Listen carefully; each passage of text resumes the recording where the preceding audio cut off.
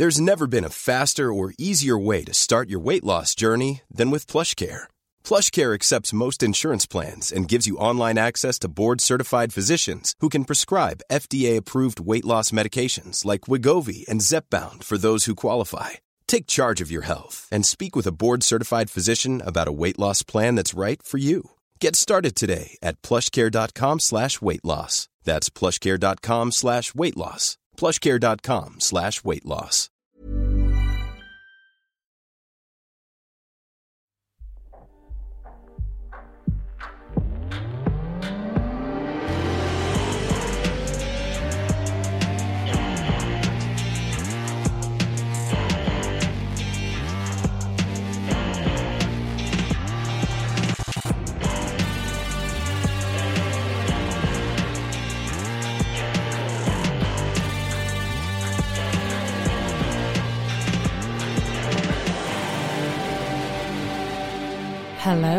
Hello, and welcome back to Red Room.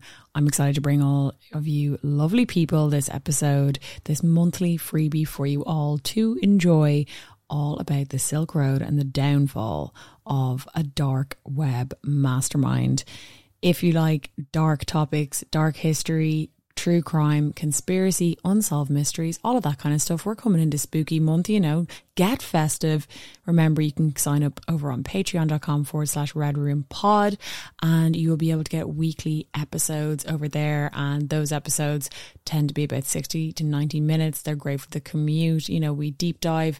You get a host of other things like early access to episodes like this, access to Discord, and just a really nice group of people. We also do a monthly book club. There's lots going on over there. If you want a little look at the kind of episodes we do, you can also pull up the Red Room feed on Spotify. It is now available to listen on Spotify, which is so good. It's been so long that we've been waiting for this, and it's a great integration. But if not, and you just want to have a little listen to this topic that we're talking about today, strap in because it's going to get weird, and enjoy. Making small talk with your pot dealer sucks. Buying cocaine can get you shot. What if you could buy and sell drugs online like books or light bulbs? Well, now you can. Welcome to the Silk Road. This is how a now infamous Gawker article by Adrian Chen describes the internet's best kept secret way back in 2011. And this article went mega viral. It was viewed over 3 million times and eventually would have a part to play in the Silk Road's ultimate demise, but we will get to that in a while. The Silk Road was a notorious dark web marketplace, and it sold everything from black tar heroin to fake IDs and LSD from February 2011 to October 2013. But before we get to its ultimate demise and downfall, we need to talk about its founder, a man called Ross Ulbricht. Ross grew up near Austin, Texas, and he got a bachelor's degree in physics before pursuing his master's in material science at the prestigious Penn State University. And while he was studying there, he became very politically inclined, something not typically associated with the sciences. Specifically, he was very interested in libertarian views on economic theory. He was particularly interested in political philosopher Ludwig von Mises, who believed in policies like zero government intervention within economics. He was a staunch anti-socialist and advocated for free market capitalism.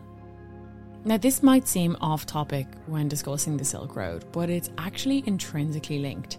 You see, Ross believed that grown adults should be treated with the decision of what to buy, sell and put in their own body, and that these decisions should not be made for them or controlled or limited by government bodies or their laws. The Rolling Stone described the Silk Road saying, named after the ancient Asian trade route that linked merchants from the east to west, Silk Road was a dizzying illicit emporium with neatly organised categories of drugs and weapons, complete with photos and descriptions. There were fake IDs, bogus passports, driver's licenses, social security cards. Hacking tools were on tap, including tutorials for robbing ATMs and software programs for taking control of someone's computer. There were hackers for hire too, even assassins for hire. Hitman, one post listed, 10 plus countries. The ancient trade route and namesake of Ross's future marketplace, linking China with the West, carried goods and ideas between two great civilizations of Rome and China, in times long before import duties, mail restrictions, and the war on drugs. After Ross graduated, he dipped his toe in a couple of different entrepreneurial endeavours, like day trading, video game design, and an online bookstore, and all to moderate success, but none of them really took off, and he had big plans for himself. He'd been conjuring up an idea in the background that would become the Silk Road for over a year. He described it as the following in his diary. The idea was to create a website where people could buy anything anonymously, with no trail whatsoever that could lead back to them. Ross ran the site under the pseudonym Dread Pirate Roberts, which is a nod to the hit 1987 movie The Princess Bride. Now, if like me, you were absolutely obsessed with this movie as a kid, you'll know that the character Dread Pirate Roberts was not just a name for one person, it was a malleable identity given to a pirate who would use it to fool people, passing along the name once they retire to the next Dread Pirate Roberts. We'll be referring to him now as DPR and Ross interchangeably depending on the situation for the rest of the podcast, just in case you get confused, but DPR is Ross and Ross is DPR, or so many believe.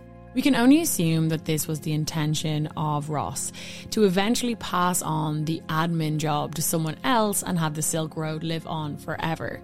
He began growing magic mushrooms as the website's first product, but between this secret project, his day job, and his relationship with his girlfriend, who, by the way, had no idea what he was up to, he began crumbling under the pressure.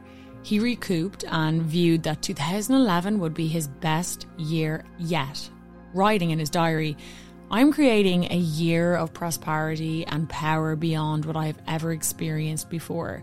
Silk Road is going to become a phenomenon, and at least one person will tell me about it, unknowing that I was its creator." The Silk Road was hosted on the dark web, on something called the Onion server or Tor. And now I've done a whole entire episode dedicated to the dark web, and we go into detail on some of the creepy and downright disturbing things that can be found over there over on Patreon. And although that goes into more detail, some things you should know before we go on in this episode are the following. Number one, the deep web and the dark web are two separate things. The deep web is simply what exists beneath the regular internet. Think government access websites, online banking, and password protected websites. The dark web is the internet that exists beneath both of these, and it's not accessible via regular software or search engines. Number two, to access the dark web, you need this software called the Onion Router, or Tor for short.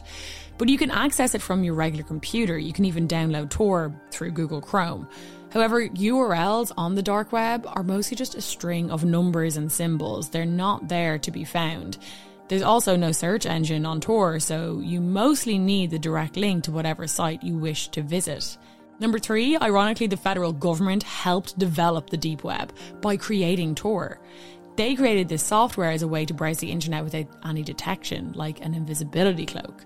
And finally, the dark web exclusively uses Bitcoin for any and all transactions for anonymity purposes. Now, we are all very familiar with Bitcoin and all the cryptocurrencies now after their, huge peak a few years ago.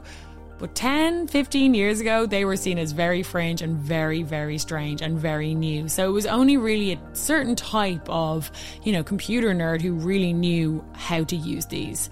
So our friend Ross had built the website. Now all he needed were the customers. That's when an anonymous user under the handle Altoid made a post on a forum for users of magic mushrooms.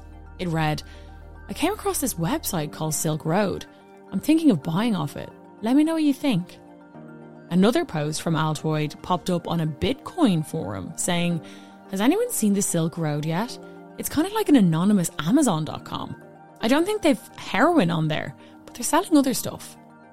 Ross would admit in his journals that this was him. He wanted to leak the Silk Road's existence to people who would likely have some knowledge of the dark web and trading in Bitcoin. And it turns out he knew his audience, because in the next few months, he completely sold out of his stash of mushrooms. Now, Ross was not the only seller on the site. The Silk Road, as he said, was like Amazon or eBay. You know, anyone could sign up and become a vendor, and they could be from all over the world. The Silk Road also had its own review process so that customers could see if a vendor was trustworthy or not. In the infamous 2011 Gawker piece, it gives us a glimpse of what was available to buy at the time of publishing. A gram of Afghani hash, 1/8 ounce of sour 13 weed, 14 grams of ecstasy, 1 gram of tar heroin. A listing for Avatar LSD includes a picture of blotting paper with big blue faces from the James Cameron movie on it, and much more. But Silk Road wasn't just a place to buy drugs, and despite his libertarian views, there were some rules. No child porn, no stolen items, and a ban on anything whose purpose is to harm or defraud, such as stolen credit cards, assassinations, and weapons of mass destruction. Products would arrive by regular mail, with drugs slipped inside DVD cases, lip balm dispensers. People got pretty creative for how they sold their drugs, and they, of course, mostly had fake return addresses on the back. As we mentioned earlier, that Gawker piece, it really blew the site up. Ross would write in his diary that you could easily see the effects it had on the site, driving a massive spike in sign-ups and sales. It also made lots of normal people aware of a website that was selling drugs, including Ross's enemy, the government. US Senator Charles Schumer came out condemning the site and asked federal law enforcement to shut it down immediately. Now, Ross would write in his journals, "Silk Road is about something much bigger than thumbing your nose at the man and getting your drugs anyway. It's about taking back our liberty and our dignity and demanding justice." Ross felt invincible. He loved pissing off the government, and after he made about 100 grand in a couple of weeks, he knew he needed help to take the site to the next level. So he went headhunting. Now enters a person known as Variety Jones. We'll come back to him later, his story's pretty interesting, but Ross would write in 2011 about him. Around this time, Variety Jones showed up. This was the biggest and strongest willed character I had met through the site thus far. He quickly proved to me that he had value by pointing out a major security hole in the site I was unaware of. He had advised me on many technical aspects of what we were doing, helped me speed up the site and squeeze out more of my current servers. Many of us have those stubborn pounds that seem impossible to lose, no matter how good we eat or how hard we work out. My solution is PlushCare. PlushCare is a leading telehealth provider with doctors who are there for you day and night to partner with you in your weight loss journey. They can prescribe FDA-approved weight loss medications like Wegovy and Zepbound for those who qualify. Plus, they accept most insurance plans. To get started, visit plushcare.com/weightloss. That's plushcare.com/weightloss. When you make decisions for your company, you look for the no-brainers. And if you have a lot of mailing to do, Stamps.com is the ultimate no-brainer. It streamlines your processes to make your business more efficient, which makes you less busy. Mail checks, invoices, legal documents, and everything you need to keep your business running with Stamps.com. Seamlessly connect with every major marketplace and shopping cart. Schedule package pickups and see your cheapest and fastest shipping options from different carriers, with rates up to 89% off USPS and UPS rates. And with the Stamps.com mobile app, you can take care of mailing and shipping wherever you are. Make the same no-brainer decision as over 1 million other businesses with Stamps.com. Sign up with code PROGRAM for a 4-week trial, plus free postage and a free digital scale. No long-term commitments or contracts. That's Stamps.com. Code PROGRAM. Variety Jones became a mentor to Dread Pirate Roberts, helping him with the operations of the site. He allegedly hired programmers to maintain and speed up the site. He maintained and created rules for Silk Road community that were meant to inform him about the site's security vulnerabilities, and he collected intel on local law enforcement's efforts to thwart the site, so to speak, among many other things. Now, in the background, since the Gawker article, the feds had been silently monitoring the Silk Road.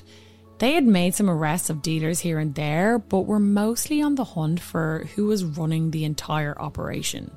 They targeted those they arrested for information, and afraid of lengthy sentences, most of these guys handed over emails and information on the Silk Road for, the hope of lighter sentencing. Now, DPR became aware of this and realised he needed someone else on the books to help him run the shop. That's when a guy called Curtis Clark Green was hired, or as he was known on the forum, Chronic Pain. As his name would insinuate, this guy was chronically ill and had developed a pretty bad opium problem after an accident he suffered, and he was a sounding board for many opioid users on the Silk Road. He was a very active member of the forums within the site, and he mostly posted about safe use and risk-free practice, trying to minimise the chances of overdose in his fellow users. Everything was going well for DPR and the Silk Road. He had a team of people who he could trust, helping him keep an eye on the site's back end, and although a few small dealers had been arrested, he seemed to be pretty hidden in his invisibility cloak. One day, DPR received a message from a new seller looking to unload a large quantity of cocaine. So he asked Chronic Pain to help him broker the deal. Now, Chronic Pain helped the seller unload a kilo of coke to a buyer for 27 grand worth of Bitcoin. On January 17th, 2013, Chronic Pain was expecting his package containing said cocaine, but as it would turn out, he would never pass it along because the delivery man was an undercover agent. He was immediately arrested and obviously fell off the face of the earth as far as DPR was concerned. He would have seen this come out in the news and he was furious. He actually trusted the seller enough to confide in him about how annoyed he was, and he claimed that Chronic Pain had stolen 350 grand of Bitcoin from the Silk Road's vendors, who he now had to pay back. DPR and the seller chatted back and forth, and DPR said he wants Chronic Pain beaten up. That's when the seller said he might know someone who could do it. As their conversation escalated, so did DPR's paranoia, afraid that Chronic Pain would cooperate with the authorities. Then he asked, "Can you change the order to execute rather than torture?" It turns out he'd been speaking to his pal Variety Jones in the background, and he encouraged him to take the hit out on Chronic Pain, saying, "At what point in time do we decide to have enough of someone's shit and terminate them? We're playing with big money with serious people, and that's the world they live in." DPR offered 80 grand, half up front and half when the job was done, and asked for proof of death, as he put it. Specifically video, but that pictures would suffice if not. And he got his photo, showing Chronic Pain lifeless on the ground after being tortured and strangled over the course of 3 days. DPR had been living in Australia at the time, but after the Chronic Pain incident, he moved to San Francisco. He was after a more peaceful lifestyle, and he thrived in this city amidst all the Silicon Valley hippies and beautiful nature. By 2013, he had made somewhere upwards of $1 billion worth of Bitcoin, and as the saying goes, more money, more problems. Silk Road was constantly getting hacked. Despite all the work on the site security, there were competitors on the market, and unfortunately, he was getting extorted for around 500 grand by a user called Friendly Chemist. Now, Friendly Chemist first messaged DPR, claiming he owed money to sellers for drugs and had personal info on DPR that he would not hesitate to leak if he didn't pay up. Now, DPR was feeling invincible at this point. He was the head kingpin of possibly the largest online drugs operation in history and had just got away with his first ever assassination. He was living a double life. He had roommates living in a very modest apartment and a girlfriend who had no idea what his day job was, let alone how much money he was worth. And the people he lived with didn't even know his real name. So when faced with more adversity, he decided to take out another hit on his latest problem. DPR put a bounty on Friendly Chemist's head. He had been in touch with a vendor called Red and White, who claimed to be of the money.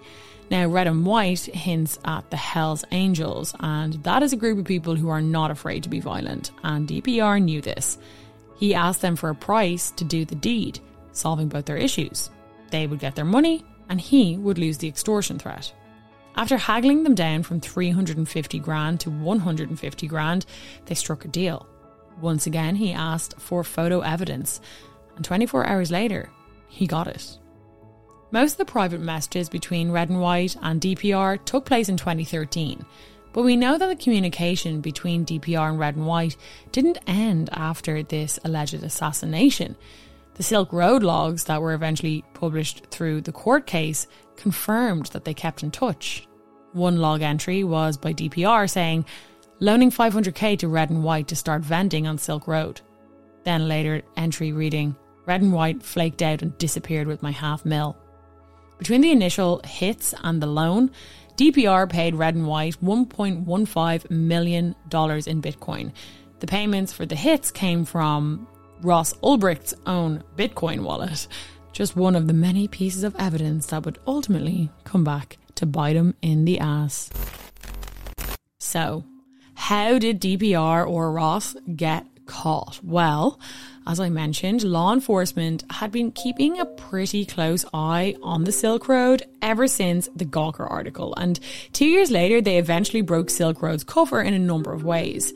Special Agent Yared Deryagayan managed to infiltrate the site and through undercover work became very close with a site user who was very active on the forums and very well liked and trusted amongst other people online. Now, he eventually intercepted this person and she agreed to cooperate. When she was eventually given admin privileges to the Silk Road from DPR himself, Deryagayan then posed as her, which gave him inside information about the site's operations. Using her admin access, Deryagayan found the Silk Road servers and pinpointed them in Iceland.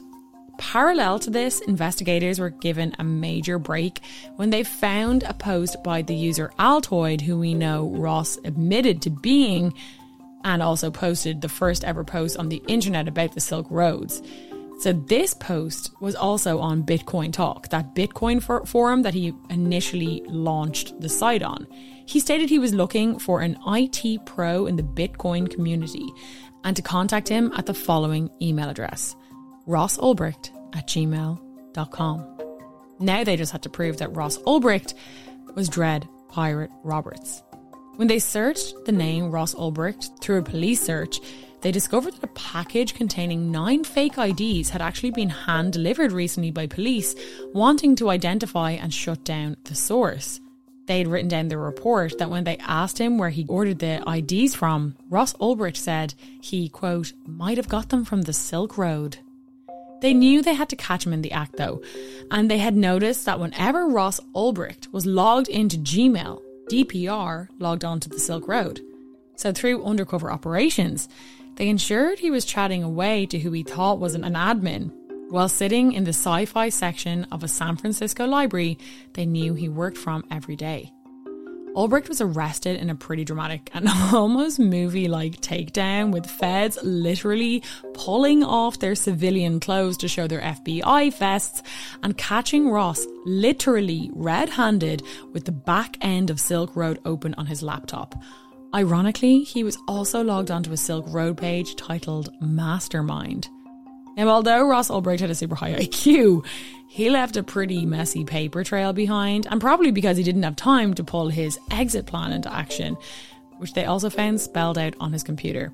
He had written out the plan step by step, claiming he planned on fleeing the country if he got word of a takedown, had conducted and would obtain citizenship in the Caribbean, and he also had listed out other parts of the plan like, quote, encrypt and back up important files on laptop to memory stick, destroy laptop, destroy phone, hide memory stick, get new laptop, go to end of train, find place to live on Craigslist for cash, create a new identity, name and backstory. Seems a little obvious, but however. On February 4th, 2014, Ross Ulbricht was charged with engaging in continuing criminal enterprise narcotics, conspiracy to commit money laundering, and conspiracy to commit computer hacking. On May 29th, 2015, he was sentenced to a double life imprisonment plus 40 years without the possibility of parole. Now I know what you're thinking. What about the dead guys? Well, my favourite part of the story. Chronic Pain, or Curtis Clark Green, didn't die. In fact, he was in on it. Kind of. He was involved with DPR and the Silk Road, and he was an active user, but when he got caught, feds managed to convince him to work for them in exchange for a plea deal. And the seller who agreed to kill him that was Special Agent Yaraderi all along. When it came to the proof photos, they just staged a murder scene. Remember, Ross Ulbricht, or DPR, didn't know who Curtis Clark Green was in real life or what he looked like, so it was a pretty easy one for them to fake. The other hit is a bit more of a mystery though. Authorities found no reports of homicides in the area that matched the supposed victim, so it appears the whole thing may have just been a con. And when we look at those logs saying that Red and White ran off with over $1 million worth of Bitcoin on them, it seems pretty likely that they were a scam artist who realised the mastermind behind the Silk Road was pretty naive and ripe for scamming. Federal prosecutors alleged that Ross Ulbricht had paid $730,000 in murder-for-hire deals targeting at least 5 people over the years. But it was later confirmed that no murders had actually occurred. Some were scammers posing as hitmen, the others were the secret agents. One other missing link in this story, though, is Variety Jones, the man who convinced DPR to take out that first hit on chronic pain. Well, it took the feds 2 more years to track him down, and they found him in Thailand. His real name was Roger Thomas Clark. He operated under various names online like Variety Jones, Simon and plural of Mongoose. He was sentenced to 20 years behind bars for his role in building and running the Silk Road only 1 month ago. He is a 62-year-old Canadian national, and the sentence is the maximum he faced in accordance to the plea agreement he had made with prosecutors. In his own statement, he said his work on the Silk Road had always been motivated by his political belief that drugs should be legalised, and the hundreds of millions of dollars worth of dark web drug sales he helped facilitate were safer than drug deals that took place in real life. He also claimed that the site helped reduce violence in the drug trade and that the Silk Road's ratings and reviews prevented the sale of adulterated drugs that would have caused greater harm and risk in overdose.